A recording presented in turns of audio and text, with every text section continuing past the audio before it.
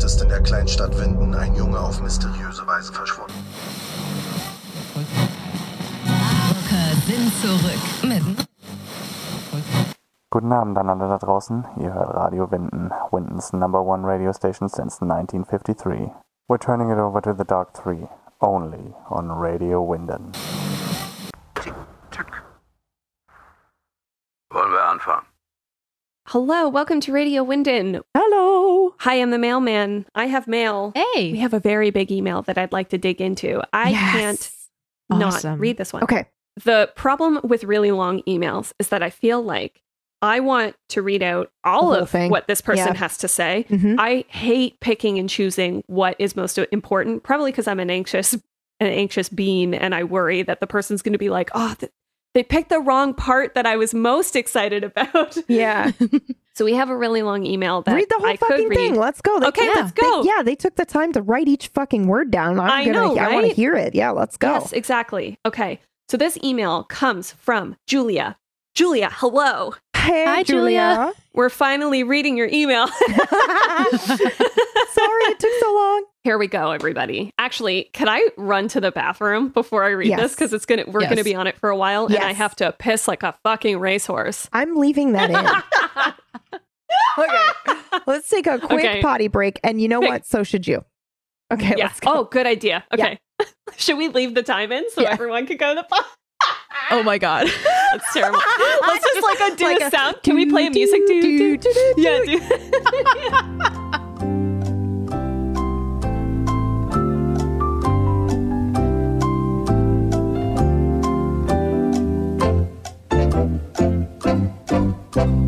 And we're back. Yes. All right, Julia, let's talk. Yes. Julia says, "Hi there." Hello. Hi, Julia. So I recently found your podcast and I love it.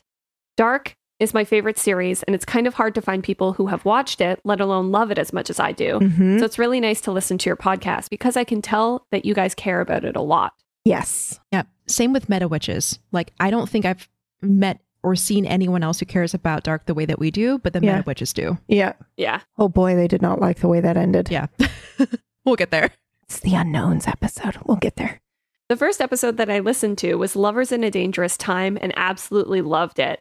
As I listened, I started thinking of my interpretations and I wanted to share with you all. Yes. I know it's long, so I completely understand you don't have time for it. But if you read it, thanks, and hope you enjoy it. Oh, we're reading every word. Yeah, every word. Let's go. I start by sharing some potentially interesting info on the phrase Schön bist du. Then I'll add to what you said about Regina and Alexander, Francesca and Magnus, Jonas and Marta, and the characters' relationships in the final dinner scene. Schön bist du. So my boyfriend Flo is also German. We watched all of Dark together, and it's both our favorite series. Basically, he and my other German friend, Chiara, got in a discussion about how Ulrich said you're beautiful, schön bist du, to Hannah.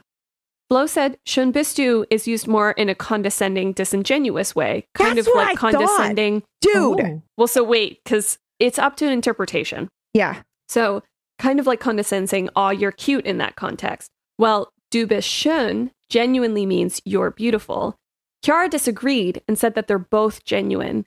Either way, not the best thing to say in the situation. But if Flo is correct, then it would be very fitting to the context, laughing cry face. Yeah. Yeah. I forget which one of you mentioned that you have a German partner, but maybe ask them and let me know.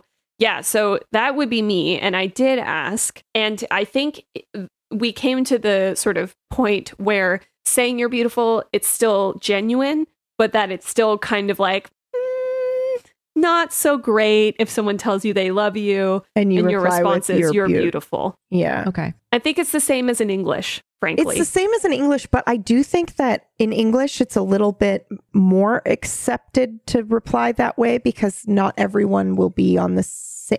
I feel like in English, they're way faster to say I love you than in Germany. So in the German language, if they're saying ich liebe dich, like, you cannot reply with you're beautiful. You just can't do it.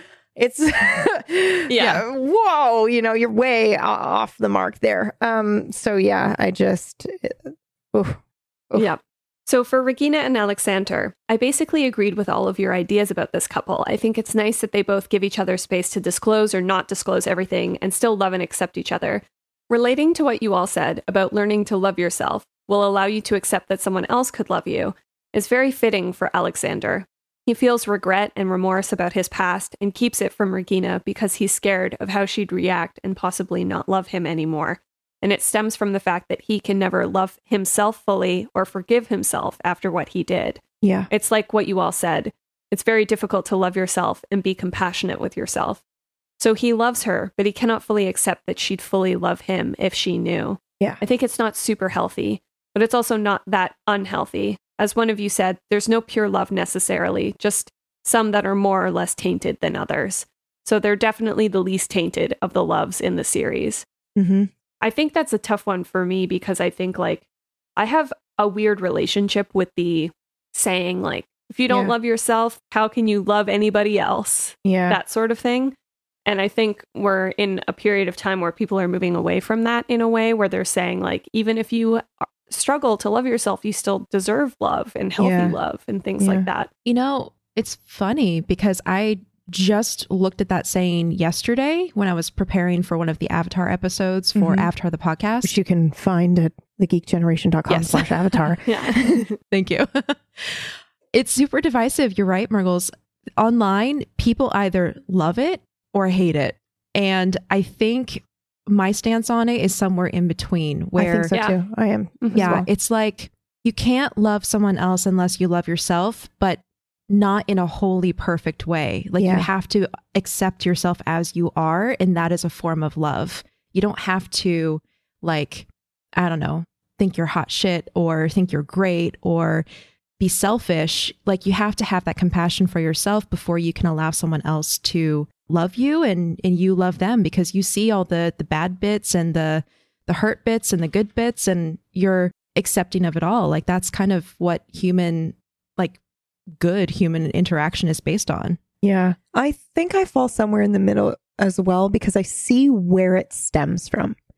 Exactly, the idea that you can't, you know, the saying somebody said once, you can't really love someone unless you truly love yourself. And I see the honest part of that because I feel like I've been there where it's like, oh, I have to have a certain level of respect. There has to be a certain level of love for me to truly accept everything in that partner or even to just, you know, that saying like it's from some movie somewhere where it was like, you make me want to be a better person. Yeah. And the internet is sometimes polarized about that by being like, well, you should want to be a better person all the time. And like, what does that mean? Does that mean like you're shit normally? No. Like, I feel like I didn't really understand that until I got together with my current partner.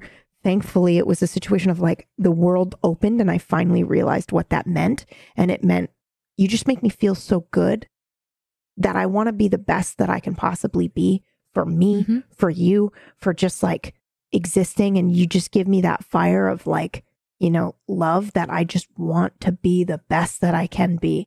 And I feel like you have to have a little bit of that before you can really love somebody back in the same way. You can love people while being clinically depressed and not enjoying your own existence.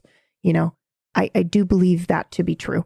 Someone can love you back when you are in that state, when you are clinically depressed. And they can love every inch of you. But I do think it is an extra step, an extra gift when you do love yourself and your partner. Like, I feel like just something extra comes from that, you know? So in that way, I see kind of where it's coming from but I'm also, I don't know if it's age or what, but I'm at this stage now where I'm like, I got to stop looking at things in black and white, you know? And I feel like sayings like this on the internet that polarize people, it's like, well, you know, it's open to interpretation. It's also not all the time.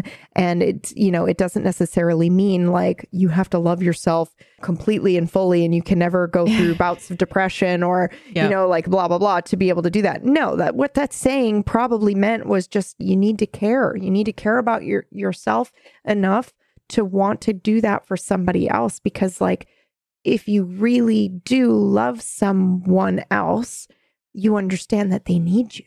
They need that other person. So you can't just live in an existence for that other person because that's not what they need. Like, I mean, everybody needs something different. So insert foot in mouth, but you know what I mean. You can have a really warped version of who you are, and you can really not like who you are, but that hurts your partner. Your partner looks at you and loves you. When you get to that point where you can be like, hey man, you know, and it's not all the time, obviously, especially if you're going through something, you know, depression. But if you're able to go, fuck man, I look great today or whatever, that is going to tickle the shit out of them. They're going to be like, yeah, you do. I love you, you know? And I just think, I do think being able to grab onto a little bit of like love or acceptance or understanding or compassion. I like the word you used, Acorn, compassion for yourself is like important. And also just knowing when you're not feeling compassionate with yourself, but knowing that it's not forever, you know? Yep. Sometimes, most of the time, these are transient feelings and experiences, some that last 5, 10 years, granted, a long time. But there are moments within those moments too, where you can feel good and you can be like, man, I'm proud of this thing that I did. You know, yeah, I did it. And that's enough sometimes. Yeah. And just trying to grow from that, I guess. I don't know. Thank you, PB, because that is exactly what I was trying to say. You said it better. So I appreciate it. I think also that you also need a certain amount of, you don't need a ton, but I think you need a certain amount of self-love and respect in order to understand what kind of relationship you deserve. Yes. Or the interaction, boundaries, all boundaries that stuff, and like all that healthy stuff. relationship building. You need to have some understanding of the type of relationship that you deserve to have, which should always be loving, supporting, accepting, compassionate, etc. And I think that's what it means. I think that's what that phrase means. Because if you're in a state where you can't even set healthy boundaries for yourself, then they're not going to be healthy boundaries for your partner. And it's not going to be a situation that serves either of you, particularly the person that is, you know, most of the time being taken advantage of in a situation like that, where they don't know how to set their own boundaries, or, then it's a dangerous slope into then getting into an abusive relationship, whether, you know, verbally, emotionally, or, you know, physically. So I think you there does need to be a certain level of understanding, even if you don't feel it. And this is like so important, because I felt this for a long time. Even if you don't feel it 100% of the time, you got to at least know it in your headspace. You got to be like, this is what I deserve, or this is like the treatment that is okay. Yeah. These are healthy boundaries. And some, you're not going to always feel it, but you know, it's like the longer you do it, fake it till you make it kind of stuff, where eventually you're like, oh yeah, okay, I like this. This is good. You know, I like these healthy boundaries. Yeah. I mean, like, I fell in love with my partner during the worst brain time that I'd ever been in. And I remember at that time, there was a lot of hearing things like, oh, you can't love somebody else, or you can't be in love with somebody else, or have a good relationship unless you love yourself, was kind of damaging to me in a way, because I was like, well, I don't. I'm miserable, you know, like my brain is my enemy right now, but I still have that love being given to me, and by being open to it and allowing yourself to heal, like, I felt like my relationship was very healing at that time, because like, if this person who I adore can love me even at my worst, when literally all they know is me at my worst right now, then wow, I guess like there's something there that I can maybe allow myself to feel towards me anyway. Yeah. Hell yeah. Nice tangent, everyone. Yeah. All right. Franziska and Magnus. I agree that they love each other completely. Franziska is similar to Alexander, as she is trying to keep stuff away from Magnus, but the difference starts as Magnus tries to break down her walls, while Regina gives Alexander the space he needed. I used to only think that Franziska and Magnus's relationship was mostly physical or sexual. I also used to think that it somewhat fulfilled an unhealthy romance trope, as you mentioned, from our childhoods, as Magnus followed Franziska trying to figure out what she was hiding. I felt that he didn't respect her privacy. But I can also understand that he was generally suspicious of everyone, considering that she was acting shady. His brother and father were missing, and his mother was neglecting him and Marta. So I don't find him evil or anything, but I dislike the way he disrespected her boundaries. Yeah, and I think that's such a good thing to talk about, because, again, the whole all or nothing mentality, or the black and white mentality of, he fucked up. he did not respect her boundaries at all. It was insanely creepy. He followed her around. He was like, borderline obsessed with her. But it's Franziska, it's her choice to how she wants to react to that. And she reacts by setting a boundary. She goes, absolutely not. That's gross and weird. And you're weird. And we're not talking for a time. You have violated my trust. And then he changes. He makes the decision to change. So it's like, I think people tend to project their own boundaries onto situations or characters and then go, this is unacceptable. And I would absolutely not do that. And then paint the relationship as bad or unhealthy because it crossed their uncrossable line, which we all have those. And that's totally cool. Like, personally, I don't know if I would have been able to accept somebody like that back into my life after that weird kind of like stalking thing. I don't know what I would do, but I don't think it's healthy to go, this is an uncrossable boundary for me, so it should be for everyone. And now this relationship is unhealthy because when you look at it, when you actually look at that, she had a reaction. It may have followed along a similar trope, but most of the time the tropes just are like, oh, but you're a sparkly vampire, so it's fine. Exactly. There is no boundary setting. There is no point where, the person sets the boundary and then there's change or there's acknowledgement. And I think one of the coolest things that you can do in TV right now is to put that trope in and then address it. Or to put that thing in there and go, this is a thing. And then have another character react and go, absolutely not. That is not acceptable. And that's one way to kind of show especially your younger audience, a healthy boundary or a healthy way of reacting. Or, so I just think if you look at that relationship and you see, he followed her around and it was super stalky, but then she has the opportunity to react. She's not written two-dimensionally where she's just like, oh, that's romantic, Yeah. She goes, that's creepy, you ass. And then, they work through it. Yeah, they work after through setting it. boundaries. Yeah. Mm-hmm. At her own discretion. I think also, I've been thinking about this a lot lately. What types of stories we should be telling? And if there is ever a thing that we should be saying? Because I think, like, should all stories be a lesson? Or are some stories just merely a reflection of reality? Things happen. People make mistakes. Lines do get crossed. Boundaries do need to be rewritten and reestablished. And,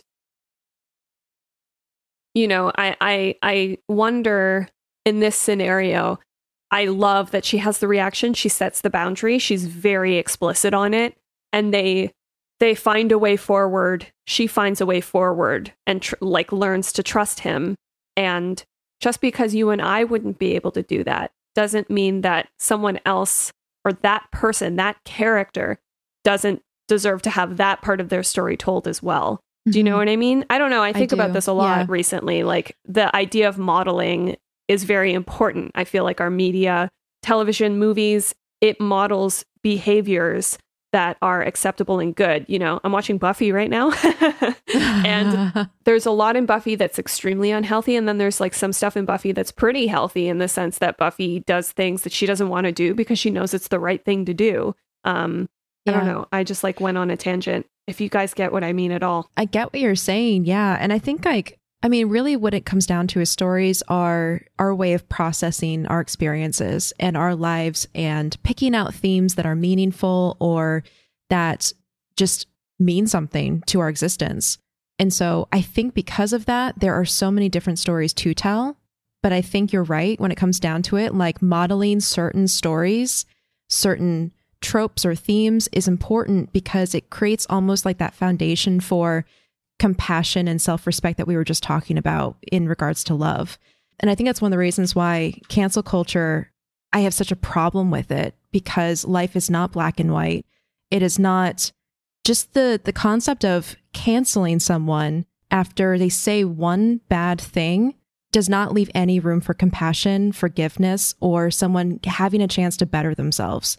And so while I understand that people are trying to create boundaries to protect themselves or to create safe spaces for different groups in themselves, like at the same time, you can do that and still have love and compassion for another human being. Yeah. And so I think it's good that we're exploring these kind of nuanced situations like in Dark with Magnus and Francisco, because while some groups would say, no, unacceptable. He's canceled forever. Fuck that. He's dead to me. It's also up to the person who's going through that experience to make that decision for themselves. And us as the third person viewer are looking at it and going, okay. Yeah. It's a really weird situation because it's recent, right? And we gotta remember that, social media and, all that kind of stuff. It's all so relatively new in our social lives that we're still learning, and there needs to be room for error where we look and reassess and we go, this isn't working. I do believe that there needs to be accountability. Yeah. I like the idea of group social accountability. Yeah. You fuck up and the whole collective goes, yo, not okay. But then there needs to be room for improvement. And And there is also a fine line between this person pissed me off, or I'm angry with the world right now, and I'm going to cancel this 17-year-old girl because she posted a photo of her in a fucking prom dress that was cultural appropriation and she didn't know any better. And we're now going to bully her into oblivion. Like, not exactly my point. Yeah. Not okay. Do I think we need to cancel that director who was scummy all the way through? Yeah. Yes, I fucking do. Yeah. Do we need to get crazy when he is being put on other shows that give him the opportunity to do the same behavior when he hasn't changed or apologized? Yes, do that thing. But we just haven't found that middle ground yet that I feel happy with. So, I feel like we need to collectively be working towards finding that middle ground where it's like, yeah, we're doing the things that we need to be doing rather than saying, I feel like accountability and cancel culture are two different things. But most people, when you say cancel culture, are thinking of just like, of the canceling of this, person because of an act that they did. Where I do find that like somewhere in there is that accountability piece. That's really important. And we need that and we should use that. But the rest of it and how it's grown into this weird mob, I'm not a fan of at all. Like, I hate it. And we need to be okay to talk about that and to say, like, this piece is great. The rest of it, not so good. So how do we fix that? How do we change that? At what point are we using 17-year-old girl's tweets, and she's now only 23, to ruin her life? Like, there's a Japanese actor who ended up killing herself. Yeah. Terrace right? House. A wrestler. Yeah. Because of how she was bullied online. And I just think, like, because of not a full no one picture. is talking about that. Yeah. That's exactly right. And I think, there's a huge picket for accountability, and they're just glossing over the damage that's being done because it gives them that one thing. And in my opinion, right now, the ends don't justify the means. I feel like what is happening, at least with Twitter, in my limited experience of watching what has happened, more people end up getting canceled over shit that's like not anyone's business, and it's like a relationship ending, or that's a mess. Shit that's a mess. Yeah. That's exactly right. That's a mess, and that's not something anyone should have any business canceling somebody over. If you're racist, you want take accountability. Yes, here's your accountability. Fucking take accountability. If you went through a bad breakup and maybe made a couple of mistakes, that's no one's business. Like, to me, I totally agree. I think also, like, in the respect towards like Franziska and Magnus, like it's Franziska's life and her story. If she chooses to get back together with Magnus after that scenario, after she set that boundary, she chooses to get back together with him. They have a relationship. Maybe it breaks off later and she goes, oh, you know what? That actually really sucked. And I didn't take that as seriously as I wish I did. Or I wish I didn't get back together with him, or that was just a sign, or actually, he was totally good for the rest of our relationship. Like, it doesn't allow for this idea that like human life and human experience. And like, I think there's a huge thing about, especially in regards to Franziska and Magnus, like,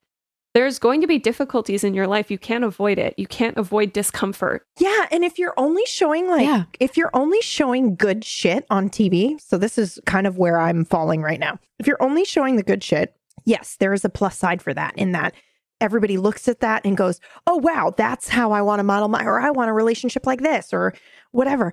But if the downside is that people not in that already good relationship have nobody to identify with. And we're always talking about how representation matters. It matters in all aspects, including you showing that weird manipulative relationship on TV that somebody can identify with, and then go, oh my God, having somebody in the show address it. Yeah. Like, I do think that that's the missing piece usually, that when somebody is painting a very damaging relationship or like, you know, a very unhealthy boundary, the only piece I need is just somebody addressing it in the show instead of saying, yeah, it was a very unhealthy relationship. I just wanted to write that because it was my life experience. But yet you're painting it as this most amazing romanticized version of, you know, and then you've got young girls who think that that's okay. It's the difference between romanticization and actual representation. Yes. Yep. Mm-hmm. Mm-hmm. Yeah. All right. She goes on to say, I do think they genuinely cared for and loved each other, as they consistently felt that way in the second world. But I guess I don't think they were as healthy as you all described it. But they're also not by far the most tainted relationship in the show. When they were stuck in the past for 33 years, I felt as though they maybe held on to each other in a pragmatic and platonic way. But we also only got a glimpse of the later stages of their relationship, so we don't know what they were like after their honeymoon/youth phase. I think that's something that also can be addressed, is that like they did stay together. Their reasons for staying together are their own. We have our, you know, theories about what happened in their relationship and whether we think that that's good or bad. But at the end of the day, it's their relationship, and it's how the creators decided to portray that perspective. If the world is ending, then together. Mm-hmm. Yep. I also think like people are going to fuck up. Expecting your partner to be like perfect all the time is just, it's not going to happen. No. It's going to end in disaster. So think about this for a second. What if Franziska says, this is a betrayal of trust. You cross this boundary, it'll never happen again, right? Like, no, I'm not okay with that. Then they go the rest of their lives with him never betraying that trust again, ever, in any way. Then that's super healthy. Yeah. They fucking talked about the issue, then he changed, and the issue did not present itself again. It becomes unhealthy when he doesn't change and does it again and again and again. Or you see that with serial cheaters, right? You know, somebody cheats on you and you're like, oh my God, do I want to stay? It's like some people, that's a hard line. Like, absolutely not. I can't trust. The trust cannot be repaired after that. Some people are like, you know what? We've been together for 8 years. Oh, okay. Can't ever happen again. It's when it's happening again and again. After and you set a boundary, Yeah, after you set a boundary that you need to be like, well, no, I gotta accountability. Bail. Yeah. Yep. I think it's that idea. I think you bring up a really good point, because I think there are a lot of, I've never been through this, but there are a lot of couples, and I think we start to see it more in media be represented and stuff, but there are a lot of couples who do have something like that happen where one of the partners cheats on them and they decide to stay. And I think we have this cultural dialogue about how horrible it is that that person decided to stay, and the family, like, you know, it's like very bad. Now, once again, I've not been through this. Really? Yeah. Because I feel like it's the opposite. I feel like media paints it as something that just happens all the time. Really? Yeah. If you watch like How I Met Your Mother or Friends, it's just like, maybe not Friends because Friends is older, but I feel like most of the media, someone's going to cheat on somebody in whatever show you're watching. Oh, for sure. It just happens all the time, and it's just like a thing that occurs. I mean, the fallout. You know, I mean the idea that there are people who choose to stay and make it work after that. And I think that typically so for example, if I found out that my partner cheated on me, that's a hard line for me. I can't say what I would feel in that moment. I got to be honest. I can't say what decision I would make. I can tell you that I know preemptively that the advice that I would get from the people around me would be to leave. And I know that if I were to stay, it would be in opposition to every voice around me, including society. I would feel like I would be making a decision that is in opposition to what, just by staying, it's in opposition to what would be expected of me in that moment. But there are people who do that. And there are people who then claim to say that one thing happened and then their relationship was actually amazing after for the rest of their life, you know? And so I think it is this idea of like black and white, right and wrong, all that stuff. It's case by case basis, I guess. Case by case basis, where you are in your life. If you're feeling like you can handle that at the time that it happens, like there are definitely parts of my life where I think that's a hard line for me. There are times in my life where I think it would be an even harder line. And who knows how I'll feel in 20 years. If it happened in 20 years and I go, hey, listen, we've got like 30 years under our belt. We got 30 years under our belt and like shit happens and I have an understanding of you and I've also lived my life. There's like a, you bring up such a good point, like case by case basis in that, especially like if you're in a long-term relationship, again, that's pretty much a hard line for me as well, but I'm with you. Yeah. Mar. I don't know what would happen if that actually happened to me, but it's like, did your partner get totally smashed at a like work event or something and ended up... What's the context? Yeah. What is the context? Because it does matter. Or has your partner been having this emotional affair for like a year? Yeah. Or having a physical affair for a year? Yeah. Like that kind of stuff. Was it once? What is the context? Yeah. Is it during a season of your relationship where you're both really closed off and you're not providing each other what you both need? And so you can at least step back and go, this hurts me that you went somewhere else and got this emotional whatever from somewhere else. But do I understand it? Yeah. Yes. Yeah. Do I still love you? Yes. Do I want to work through that? And that's up to each person. Yep. I think so too. I think also like the idea of taking it on a contextual case by case basis where I think also where maybe a lot of the pain comes from is like, if you did have that sort of distance and you thought about doing that yourself and didn't, do you know what I mean? Yeah, and so then there's a lot of like resentment and vitriol that comes forward like, oh, well, I didn't do that and blah, blah, blah. I mean, I think it just becomes, it's living a life, having relationships with other human beings. Being a human is a fucking mess. There's no blueprint. Everyone's just trying to figure it out as they go. And there are times when people will make mistakes and there are times when people will fuck up. And you do have to decide whether or not that mistake and that fuck up is too big for you to ever forgive. And that is your right. What? And that's, you're right to do that. And also it doesn't necessarily make the other person bad, just that they're bad for you. Yeah, exactly. And I think that that's really important because there are some things that are lines that people are listening to this going, well, I don't have that cheat line, but I have this line and it feels crazy, but it's not. It's your line to have and you can have it. So, for me, and understanding you and your own mental state and where you are now is like so important. I'm a PTSD kid.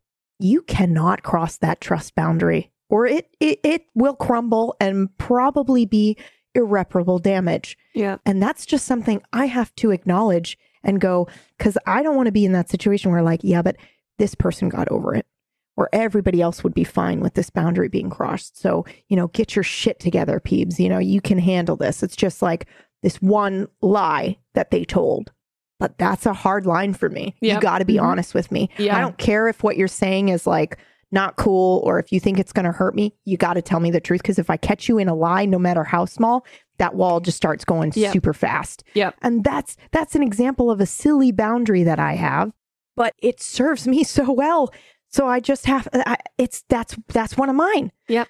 And it's mine to have, and that's okay. And, I might get into relationships with people who are like, that's a silly, weird thing to be weird about. And I go, okay, you're not bad, but you're not right for me. Yep. Right. Yeah. So, go do your thing. But, I need people around me that understand that boundary, because while I am working on certain aspects of where I am, it's not perfect. And it's just what I need right now. And I'm lucky your mind. that I got it. Yeah, I might change my mind later. But right now, I was lucky enough to find a partner that feels the same way. And it's like, just having that level of absurd honesty about everything is great. So, I know the dangers of saying, babe, does this make me look fat? Because he's going to tell me the fucking truth no matter what. Preach. Right? Same, dude. And I love it. I fucking love it because I know everything out of his mouth is the truth. Yeah. So it's just great. Yeah. Fucking great. Yeah. Really great points, both of you. I think this is a good conversation to have because like it ties to so much about our life right now, like especially with social media and Twitter. My God. Yeah, it does feel like there's no room. Everyone has to be the perfect human and there's no room for... No room for fuck up. Otherwise, a mountain falls on you. Yeah. And again, just to be clear, there's a difference between accountability for repeated terrible, if you're bad, if you're like doing shit that hurts people, just don't hurt people as much as you can. And I think I've said this before. There's a Maya Angelou quote that I love that I think about all the time, which is when you know better, you do better. Yeah. I didn't know better, but now I do. So now I do better. And I think like it allows people, I think we should have a little bit compassion and forgiveness for ourselves. Because I think what all of that comes from is that we don't give that to us. Yes. Yep. Yeah. Or we feel it's not been given to us. Yeah. So then we lash out and don't want to give it to other people. Yeah. And again, I'm right there with you, Maurice. There's a difference between accountability and the outfall that has happened because of that called cancel culture. Like they're two very different things. And I think they're just snake eating its own tail each other right now. Everything's intertwined and connected and it's a huge mess.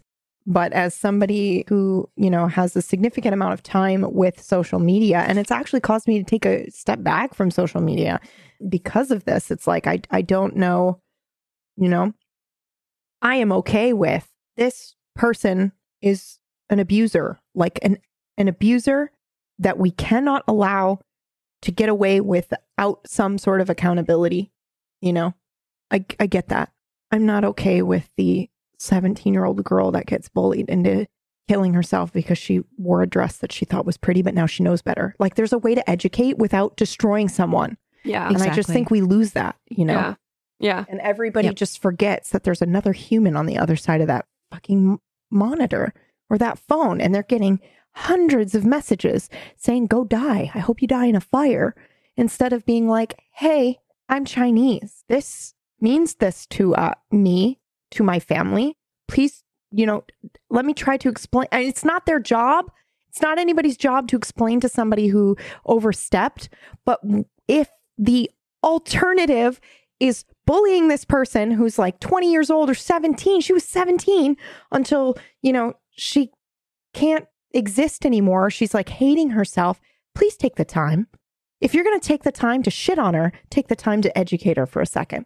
You know, if you're going to contribute to the conversation at all and your comment is go die, you dumb bitch. Stop. What? Stop right now and say this was wrong and here's why. Link a link if you fucking have to. But if you're going to contribute to the conversation, contribute. Don't just shit post. If you're going to spend, if you're going to spend that time anyway, just have the compassion for. Yeah. And I don't care who it is or how angry it makes you. It should be that way all the time. Yeah. And if you're wrong and that person is the worst person on the fucking planet, you did your best. Yeah. And you gave them the benefit of the doubt and they ended up being an asshole. Okay. But you're not driving a 17-year-old girl to suicide. Yeah. You know, like you're not part of that. And people just don't think about that at all. You know, I don't think a single person has looked at, holy shit, this 20-year-old kid killed himself from bullying in university.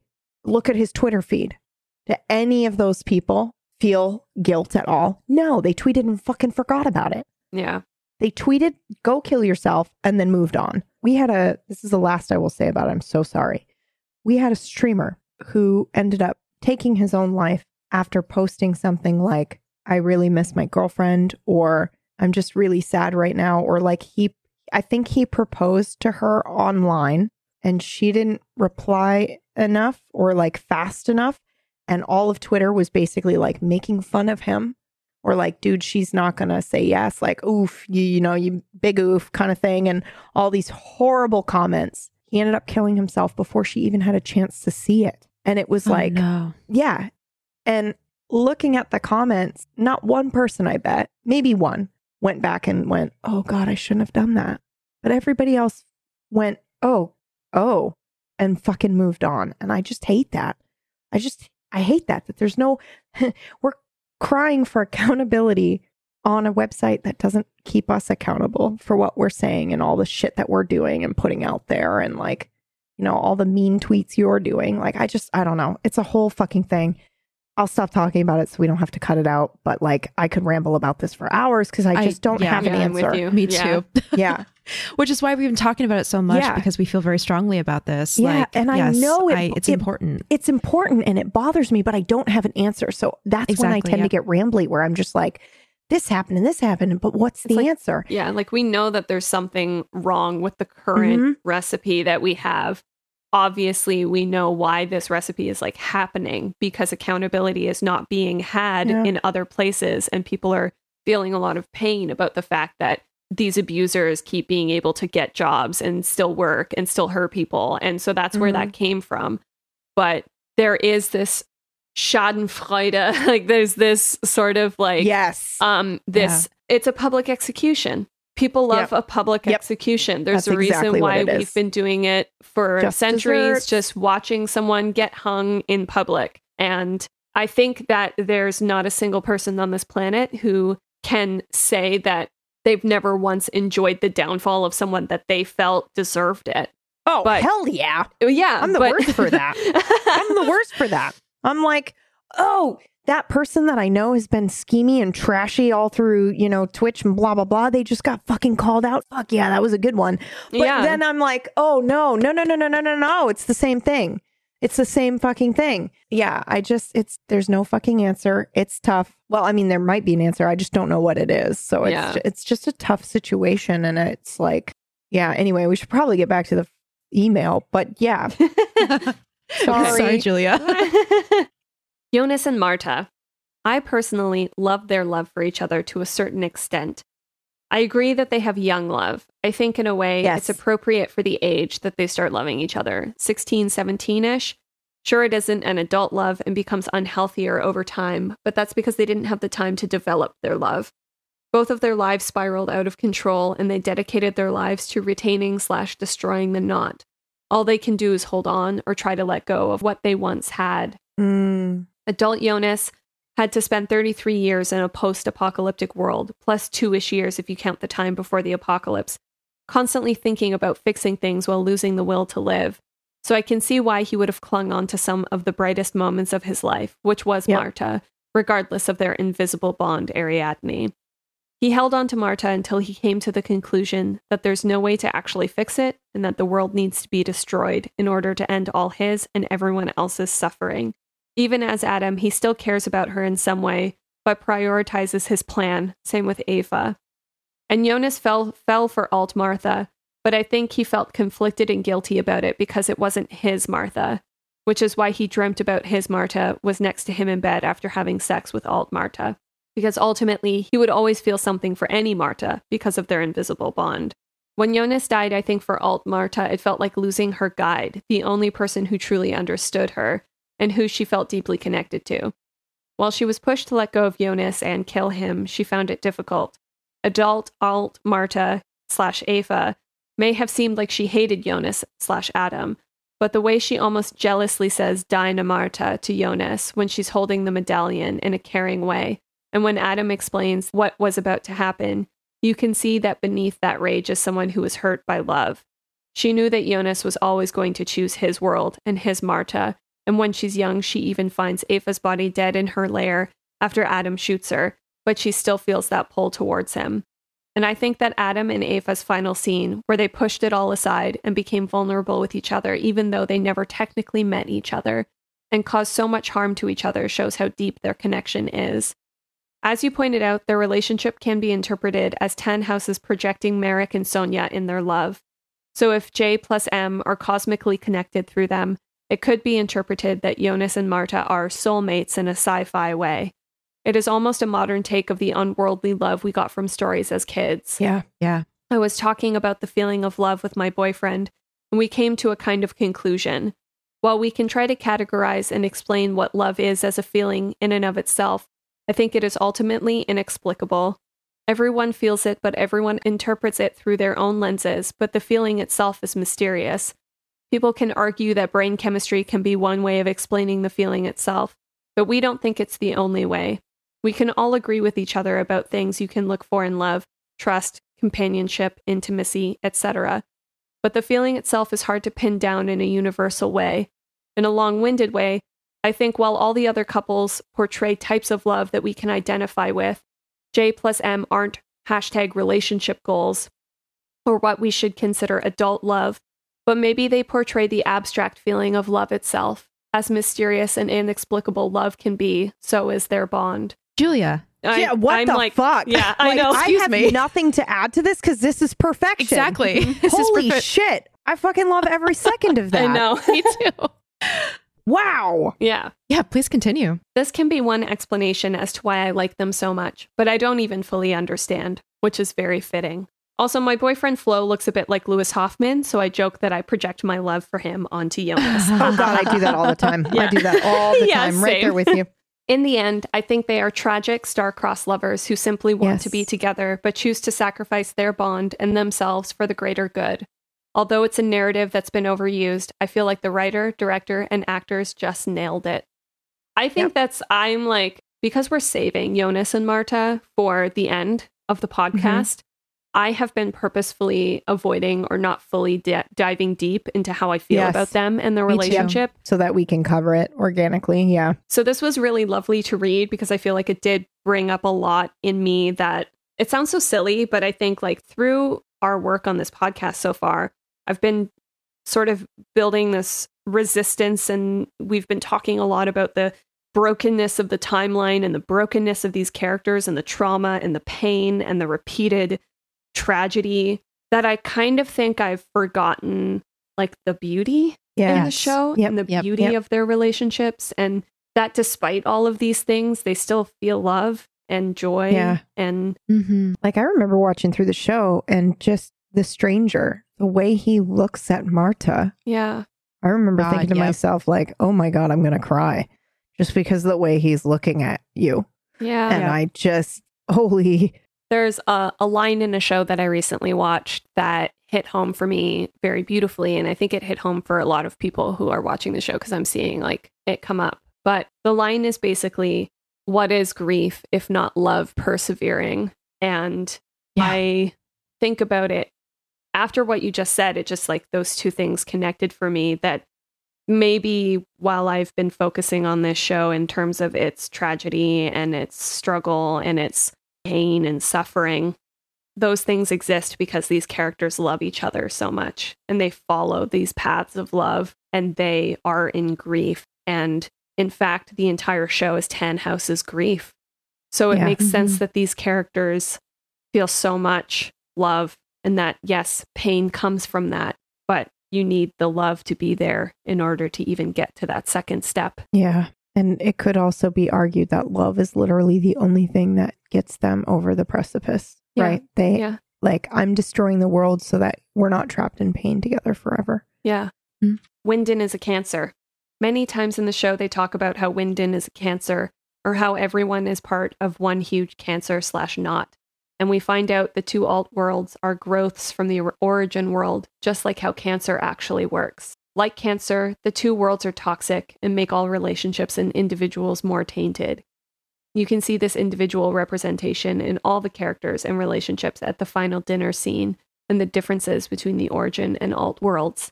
Without the knot, Hannah doesn't obsess or get entangled with the Nielsen's, Ulrich and Michael and Mikkel, and seems to be in a happy relationship with Wöhler, who has all his limbs and both eyes. Healthier. Similarly, without the knot, I don't know about that one. I don't know how I feel about that. Yeah. There are lots of people who, don't have limbs or extremities or something, and they're fine. They're healthy.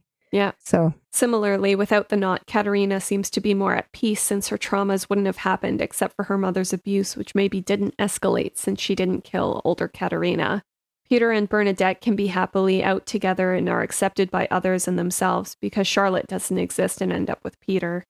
Of course, Regina doesn't have Alexander, which is sad in and of itself, but probably without Ulrich, she wouldn't have been as, or maybe ever, as mistreated by Katerina, thus not needing him there in the field because the scene wouldn't have happened. Alexander probably sadly died from the gunshot wound in the woods or found help elsewhere. It's also interesting to think the healthiest couple in the two alt worlds inside of the toxic loops weren't together outside of the loop, and in the origin, healthier world. Yeah. Also, Regina doesn't lose her mom and grandpa when she is just about 15 or so she doesn't die from being smothered or from cancer, and she has both her parents around. So those are huge non-toxic bonuses. Finally, Claudia and Bernd. The age difference definitely still creeps me out, but I guess it is what it is. The point you guys made about how maybe she just slept with him to get ahead in her career is valid. I think that was probably a big reason why, but I also think they may have some form of love. They're both highly intelligent scientists, strategists, with somewhat warm hearts when it comes to their children, and maybe they bond on those commonalities. He also left his company to her, so there's clearly a level of respect. Yeah. Right? 1000%. Yeah. My theory is that yes, maybe in worlds 1 and 2, they slept together with with her hoping to get ahead. I actually don't know how I feel about that anymore. Just hearing you say that back to me, I'm like, regret that opinion. Well, I think we were just talking about like, as it one possibility that it could have been that way. But I don't think I subscribe to that theory anymore, because seeing that they are together in Origin World, right, means that there's something there more than just an affair. Yeah. But the way it's presented in the initial seasons, it does seem that way, because she doesn't really give us any sign that there's any emotional connection there whatsoever. Yeah. Yeah. You know, it could also be that in these worlds, there was a spark, but because the power plant was there, because of all the things going on in their lives, they smothered that spark. They didn't pursue it. They didn't build anything from it. They only had that one fleeting. You're right. They had that fleeting connection, and then everything else was built off of their legacies. Yeah. I'm down with that. But maybe they ended up not staying together due to fear of judgment or not being completely honest about their feelings for each other. For them to have stayed together and raised Regina in the Origin World must mean that they decided to not care what others thought and or were honest about their feelings for each other, thus taking a healthier approach. Also, the power plant would not have been built in the Origin World because the unknown wouldn't have forced the mayor, to sign the approval forms in the 1950s. So for Claudia, there was no plant to aspire to work at, although I'm sure she went after her career elsewhere. Mm-hmm. Yeah, I just think it's interesting to talk about age gap, because clearly I feel like Julia, you are, wow, that age gap creeps me out. And, they must not have worried about what other people think. I don't think people bat an eye when it's like, if you're older. Yeah. If you're 38 and they're, in their 50s, or there's that 20-year age gap, as long as you're older, I don't think anybody gives a shit. But when you're younger, yes. Yeah.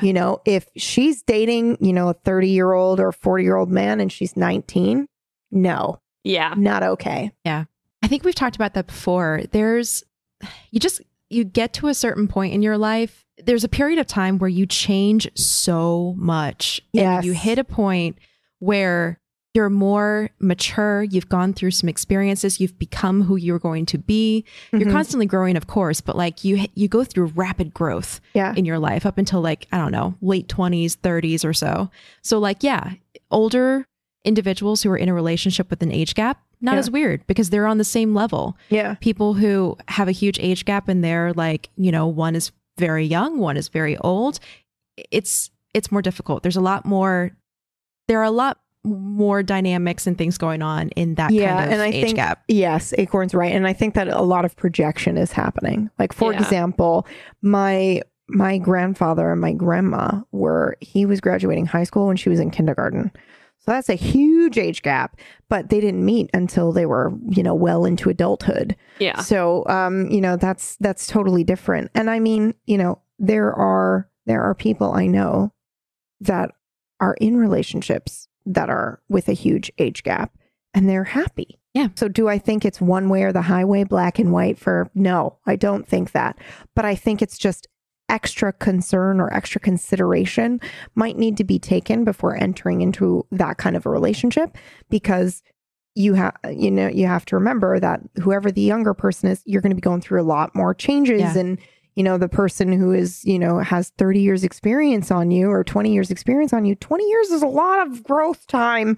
Yeah. So they might be static, and it might be a situation where, the younger individual outgrows the relationship once they get to a certain point, and it's just weird and difficult. And I just think extra consideration needs to be taken before either party enters into that kind of relationship, because the age gap when you're young makes a huge difference in your development, and there's just so much more growth to go. When you're both like well into your midlife, then sure, okay, I don't think it changes that much. But I think who you are from 18 to 25 is so different, huge, man, than 30 to 38. Yeah. I mean, there's a huge change, but is it the same extreme? I don't think so. I think in this particular case, what kind of weirds me out about them is that he knew her when she was young. And that is weird Dude, to me. Okay, hold on. Let me just tell you one thing. Yeah. I just want to, I'm watching Twin Peaks. Sorry if it's a spoiler, but it's been out for like 25 years. There's just one character. She's 18 years old. Yeah. And there's another character in the show that comes in. And I think it's supposed to be this like whirlwind romance for her. But his first interaction with her is to look at her name tag and go, oh, I have a photo of you from when you were, what does he say? I got to be so clear because it's so creepy. Okay. He goes, oh, I have a photo of you. You're wearing red and you're dressed up and you're like Heidi. And she goes, huh? And then she goes, oh, I was 10. And he's like, charming or whatever. He's a family friend that has come back to visit, right? And he knew her when she was 10 and now she's 18 and they kind of have this like whirlwind romance. And I'm like, that is gross. That's she was weird, 10. dude. Yeah. You have a photo of her. Like, I don't know what writers thought that was romantic, but like, what the fuck? That's so fucking weird. I think about it. I think about it from my own life because I will be honest. Okay, let's get real honest. When I was like 14, I had a huge crush on Gil Grissom in CSI. This follows a pattern throughout most of my teenage years, early 20s, where I just had strong emotional feelings for fictional characters. I'll say they were fictional because this is very important. I never had a relationship with someone who was significantly older than me. I think the top, age gap was about 5 years. But I will tell you, in reflection, that when I think about who I was when I was 20, and then thinking that I was dating someone who was 25, there is a huge jump there. And I think about myself now dating someone who's 20. I don't know what I would have to say to you, my dude. What on earth would we talk about? And then there's also that element of like very mature for their age. That's a trauma brain having to deal with life at a different rate than other people. But that doesn't mean that their experiences match their ability to comprehend what's happening. And so I think like, wow, that is so important. Yeah. It's like I can have an understanding that bad things happen, but there's a difference between having that understanding and that experience. I just think that there's life experience is so compounded, especially I think in the ages from like 15 to 25, you change so much. Your brain develops until you're 25. Like your brain isn't done developing. It's not done cooking. You're still in the oven until you're 25. So I think like, I don't know, when I look back at my teenage self, I will say this. I don't regret the experiences that I've had in my life. And I think that probably anyone you talk to who's in an age gap relationship would not regret having explored that or done that. I think we have to accept that each person has their own journey. Do I think it's gross that I had a crush on Gil Grissom when I was 14? Yeah, it's a bit uncomfortable for me now, but that's what I needed. And that's what I felt. I don't know how else to explain it, right? Yeah. If you feel something, those are your feelings. When you're having those feelings, you're not exactly sitting there overanalyzing them, being like, well, I'm feeling this because of this, this, and this. And now that I understand that, I no longer feel this. La, la, la, la, la. No, you're like, dude, it's so hot. Yeah. I don't thinking. Look at that bug. Oh, yeah, Gil Grissom. Tell me about the rate of death based on those maggots. I don't... Dude... What can you do? What can you do? And was I primed to probably be preyed upon by someone who is older? Absolutely. Am I completely lucky that never happened? Absolutely. Yep. I am very lucky that my appreciation for older fictional characters stayed with fictional characters. Fictional. Yep.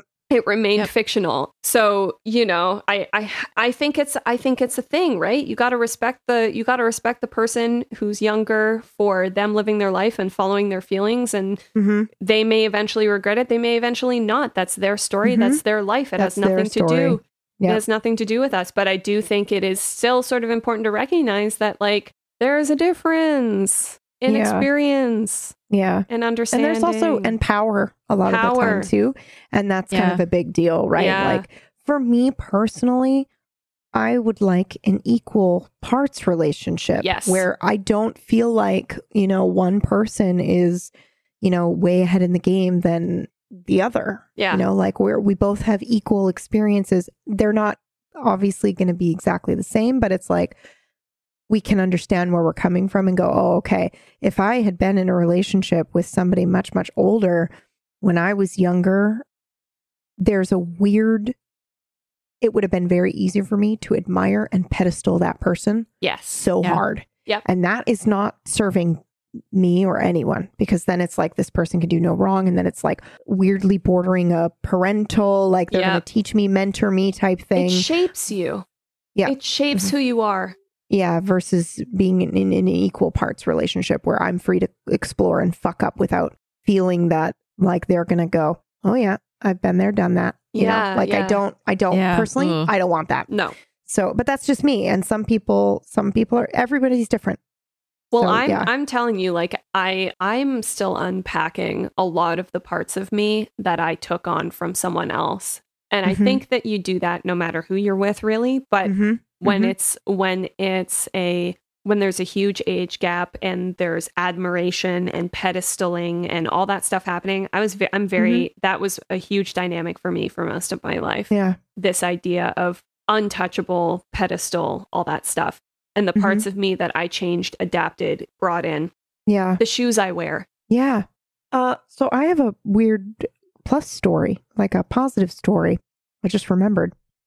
I had a friend who, when she was 18, she was dating somebody, I think he was 40 something. I'd completely forgotten about this until just now in this conversation. And they dated till she was like 25. And it wasn't necessarily that she outgrew him, but sort of. But it was like he liked how excited and dewy-eyed she was with the world, and it sparked life in his life, and it was good. And she liked his experience of the world because she didn't have parents. So it was like, it really served them both up until the point where she was like, well, now I want to settle down and like, you know, I want to do other things, and they don't fit. But their breakup was okay. And when she looks back, she's like, he taught me finances. He taught me all these things. And like, it was a great relationship. So I would just remembered a happy story. I mean, you know, they're not still together, but like, it wasn't super unhealthy. Like they were together and they, you know, he treated her right. It wasn't like a weird, you know, power dynamic kind of thing. It was, you know, very much if she was like, I want to buy my own shit, but you can teach me what I'm doing with my savings and stuff. But like, you can't, you know, you're not going to be like a, you know. Well, actually, you know, going off of what you just said, it sounds equal because they were both coming to the relationship needing something that the other person had. There wasn't a weird power dynamic because they were both getting something very valuable out of the relationship from the other person. Yeah. But it wasn't until retrospect that they realized that, right? So it wasn't until knew her at 25 that she was like, oh, you know, yeah, I was. And that was because I think she says, and most of the time when I tell people about my relationship, their response is, oh my God, you wasted your good years. And, you know, like you were dating from, you know, 18 to 25 or whatever. And like, you know, there go all your young years and you spent them, you know, with this older man. And she's like, I just don't see it that way. I see it as like a really formative time. I'm really grateful for that. Like, you know, it was a beautiful relationship, and, you know, it ended when it ended, but it wasn't this weird, you know, he's taking advantage of you thing. And, you know, she's like, is it nice that my boyfriend and I go out somewhere and everyone doesn't look at us? Yeah. Yeah. Like, you know, because that happens when you're young and you're, you know, with somebody older, is like everybody in the room's going to look. But it's just little things that she would mention as like, oh, you know, do I miss that? No, I don't miss that. But I also really enjoyed the relationship. So I don't appreciate when people are just kind of like, oh, you know, you dodged a bullet or you wasted your good years or whatever. I just think it's important to remember there are moments like that. There are good stories like that. It just so happens that because of the nature of the age gap and development, that it is rife for also being taken advantage of. Yeah. So that happens a lot. But there are some good stories as well, too. So. And it does also like victimize people who don't ask for that when you sort of make that position. It's like people are allowed to make decisions based on their context and their own stuff and their own desires, you know? and case by case basis, friends. It's this idea of like, context is key, case by case. Yeah. There you go. Should we get back to Julia's letter? I'm so sorry, Julia. But you know what? This is good though. because it spurred so much discussion. Yeah. That's how you know it's a really good letter. Yeah, exactly. Yeah. So she says, ultimately, the origin world is a healthier world, despite not having many meaningful characters and relationships. Those are my thoughts. Thank you for reading if you got this far. Oh, yeah, we did. Yeah, we did. I don't know if it adds much insight or perspective, but I just wanted to share. Have a lovely weekend and looking forward to listening to you guys. Best wishes, Julia. Julia. Oh my God. Julia. What a good letter. Julia, that was a gem. Yeah, that was a gem of a letter for Send sure. us a second email. So if you guys want to. Heck yeah. Yeah, let's do it. Hey there. Sorry, I just saw a comment online and felt it expanded on what I said about Jonas and Marta in the last email. Oh, heck yeah. I love this. I love this. This is about the ending scene where Jay and M are about to cease to exist together.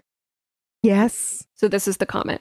One of the many things I loved about this scene is that it confirmed that Jonas fell for this Marta too. A huge theme in season 3 was how the alternate world Marta felt she couldn't compete with the original Marta until the cave scene where Jonas asked her if he was different from the Jonas she met earlier, just like Marta previously asked Jonas if she was different from his Marta, to the scene between the dimensions where they saw each other as kids and found themselves in the void, to finally this scene where Jonas told her they were a perfect match. Yes, go. I was going to save this for the Jonas Marta episode, and I have more.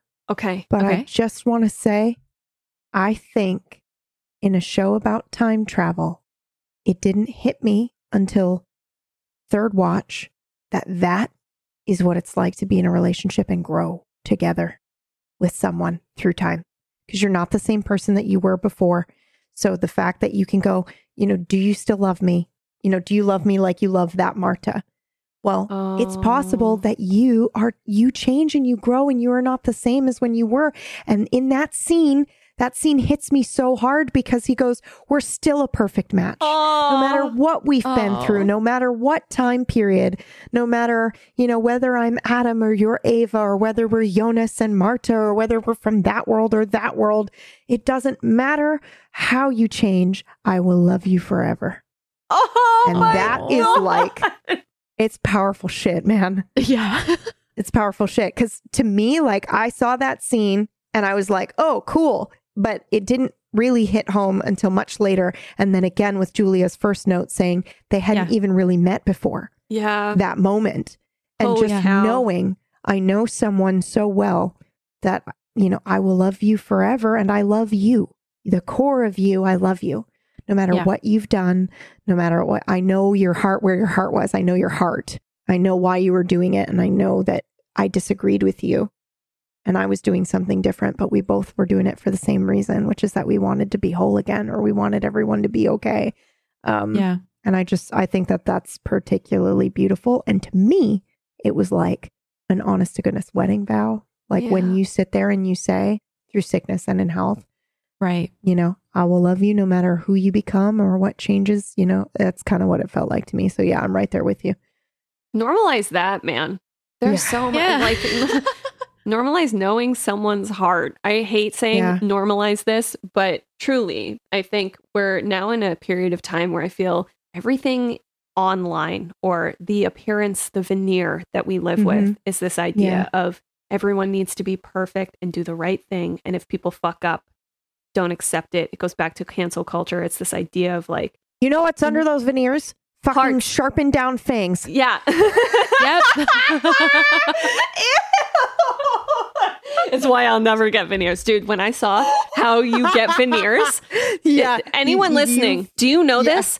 They file down your teeth into like little stubs. And if you see a mouth without veneers, anyway. Yeah, it's horrifying. Yeah. It's horrifying. But you still love them. But yes, also hearts. But you look underneath great when they're on. Hearts. But yeah. But yes, underneath it always hurts. But yeah, I just think but also knowing that, there are seasons and people grow and change, and there might come a point where you don't serve each other anymore. And, just because, I shouldn't say just because you vowed, because that's like a huge fucking deal. But like, I don't believe in the idea that you have taken this vow. And yes, it should be traditionally that is the point of the vow, that you are there together till the end. But life is short. A lot of shit can happen and people do change. So the person you were at 20 when you made that vow might not be the person at 45 whose partner is now, gone into this, abusive kind of situation. Leave. There's loving each other through growth and growing together. And then there's growing apart. Yeah. And sometimes you do the latter, not the former. It takes a lot of work to do the former. Yeah. You have to be communicating and paying attention to where you're going and growing and adjusting. You have to be adaptable. Case by case. Case by case. This is it. This is our mantra. That's now, the title. Yeah. Yep. Context is key. Case by case. Yep. Yes. That might be my fucking life mantra now. Yeah. I might just say it every day and remind myself, context is key, peeps. Case by case. Case by case. Mm-hmm. He finally found a version of Marta he could be with, since they were not related like in his world. They hadn't become disillusioned yet, like Adam and Ava would, and they had not lost their innocence yet, since they hadn't done the awful things their older counterparts did. They were truly a perfect match. So that's the comment. Julia goes on to say, I agree that those scenes show that this and the other Jonas fell for Alt Marta as well. Another moment that shows this is how he gave Alt Marta the pendant as he was dying. I think no matter what, they'll always share similar genes, so I don't think he finally found a version of Marta he could be with, since they're not related, quote unquote. I think at this point, Jonas is over it, haha, and maybe Alt Marta doesn't even know. But I agree with the point about disillusionment and innocence. They reached the point that they both lost their naivete in similar, if not the same way. Plus, they had that cosmic bond. So I agree that these versions of Jonas and Marta being together, even if it was for a few moments before ceasing to exist, were the perfect match for each other. Thought maybe you guys would appreciate it since you're doing Jonas and Marta episodes soon. Yes, thank you. Mm-hmm. Thank you so much. Yeah. Can I say something that we may need to cut out once you check me? Yeah. Who cares if they're related? I totally agree with you. I agree with you. I agree too. I agree with you. Like, am I so weird? Like, no. I get that from a gene pool perspective, and like, I understand genes are not the risk, morality. Like, yeah. Yes, there you go. I just who cares? Who cares if they're cousins and they want to be together? And maybe that's a really weird thing, but like, it's not my relationship. I'm not in it. Yeah. Would I want to date my cousin? No. But like, if they do and they're happy, who fucking cares? Yep. Leave them alone. I agree, Let them man. do their thing. I agree. Here's my opinion on it. The stories of like siblings who are separated at birth and then grow up and then find each other and then they fall in love. They don't know their siblings. Yeah. Then they find out. Fucking live your life, dude. Go live with your fucking sibling. It doesn't matter. To me, it doesn't matter. Yeah. I don't think it matters because either. they weren't in your life before. Yeah. Case by case basis. Obviously. Case by case basis. Yeah. But in this scenario, they didn't know when they fell in love. They didn't know that they were cousins or related. Yeah. They had no idea. They had no clue. They were childhood friends from different families living in the same town. Like, I don't think it's fair to be like, oh, you can't do it. You can never love each other because of like the blood. It's like, yeah, my heart doesn't know the blood. I wasn't raised with the blood. I don't know what you're talking about. Yeah. So then who cares? Yeah, I don't really have a problem with that. And for so long, I felt like I'm a weirdo because I'd be like, Jonas, Marta, just who cares? Yeah. Yeah, I think the taboo runs very deep socially. Yeah. That's why. But it's so weird because it didn't used to. It used to be that they would, royalty would marry you'd marry your cousin or your whatever. And you'd marry your brother. Yeah. To keep the family line. Yeah. To keep the family line. And I think it's just strange. Like it runs so culturally deep because we know that, genetically, that's not good to do that. Yeah. But like in a day and age where we are kind of sort of beyond that, we're not all here to just propagate. Mm-hmm. Well, I mean, some people would argue that, but I'd say a lot of us now acknowledge that people can live their lives without that one true desire and that's fine. So like, I just don't get it. I just don't get it. Yeah. We're not here to just genetically continue a line. Yeah. I'm so glad I said that, and I'm so glad you both agree with me because I was like sitting here thinking I've been crazy this whole time. No. So that's great.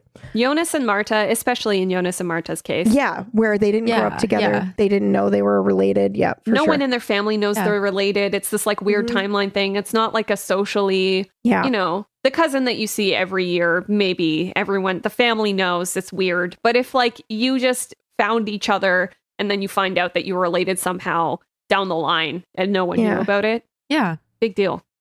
Yeah. Yeah. Big deal. Okay, we can leave that in. Thought maybe you guys would appreciate it since you're also doing the Jonas and Marta episode soon. P.S. I'm quarantining alone at the moment and definitely found refuge in your podcast and listened to most episodes at this point. Thank you once again. Best wishes, Julia. So thank you so much Julia, for your email, thank Julia. you. Thank you. Yeah. Thank you again. I hope that you That's enjoyed a this deep dive on your fucking wrap. email. Yeah, that's a wrap. Mm-hmm. Yep. Yeah. All right. So thank you so much for listening to this week's Radio Winden. If you would like to email us, you can email us at darkcompanionpod@gmail.com. You can also tweet at us, Radio Winden on Twitter. You can also tweet at us individually, Murgles, Pumpkinberry, Acorn Bandit. You can also use the hashtag Dark Companion Pod. Yeah. Yeah. So thank you so much for listening to our Radio Winden. We will be back next week with our main episode about the unknown. Take care. See you next week. Bye. Bye.